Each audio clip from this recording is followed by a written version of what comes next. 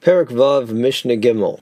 This Mishnah discusses the Karban Chagigas Arba'asar, not to be confused with the standard Chagiga, we sometimes call Chagiga of the 15th, which is the festival Karban Shlamim that is brought on the three festivals, Pesach, Shavuos, Sukkot. There is a different Chagiga that is connected specifically with the Karban Pesach, and that is the Karban Pesach is supposed to be eaten al hasova. That is, a person should be left satisfied after eating his portion of the Karban Pesach, but fulfilling that ideal could sometimes be challenging, depending on the size of the Chavura group dividing the Karban Pesach.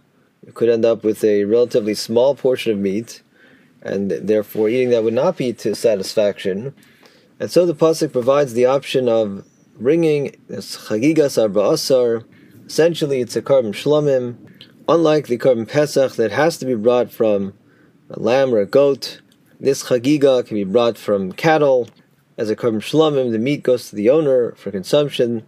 He has the Chagiga essentially as his main course, and the Karban Pesach for his dessert, which by that point he will be eating al hasova, will be to full satisfaction.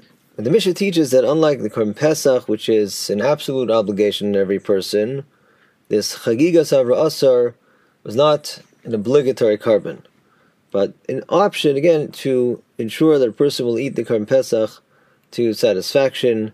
And so the Mishnah teaches, Emasai mevi Chagiga imo.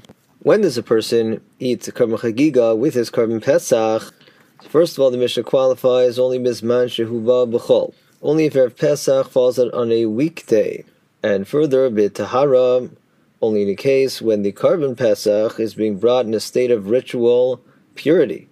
And finally, Ubimuat, one only offers this Chagigas Yedaled, the Chagiga the 14th, when the size of the Chavura is such that he ends up with too small amount of a meat from the Pesach itself to become full. However, the Mishnah says, Ubizman Shehuba B'Shabbos, in the event that we're bringing Karban Pesach on Shabbos, because the 14th fell on Shabbos, or Bimeruba, each person of the group ends up with enough meat from the Pesach itself to be nice and full.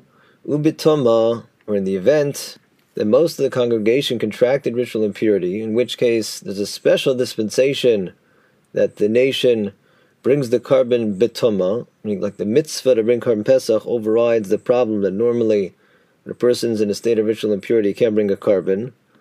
Although everybody brings Karban Pesach in that situation, Emi vian imo chagiga, does not bring along with the Pesach this chagigas yodalid, being that it's not an obligatory Karban like the Pesach is, and therefore does not qualify for neither the special dispensation of bringing it in a state of tumah, nor the dispensation that even if it's Shabbos, we go ahead with the Karban. And even if it's a weekday, and even if everyone's tahar, it's only brought if it's actually needed, in the sense that there won't be enough meat from the Pesach to make a person full.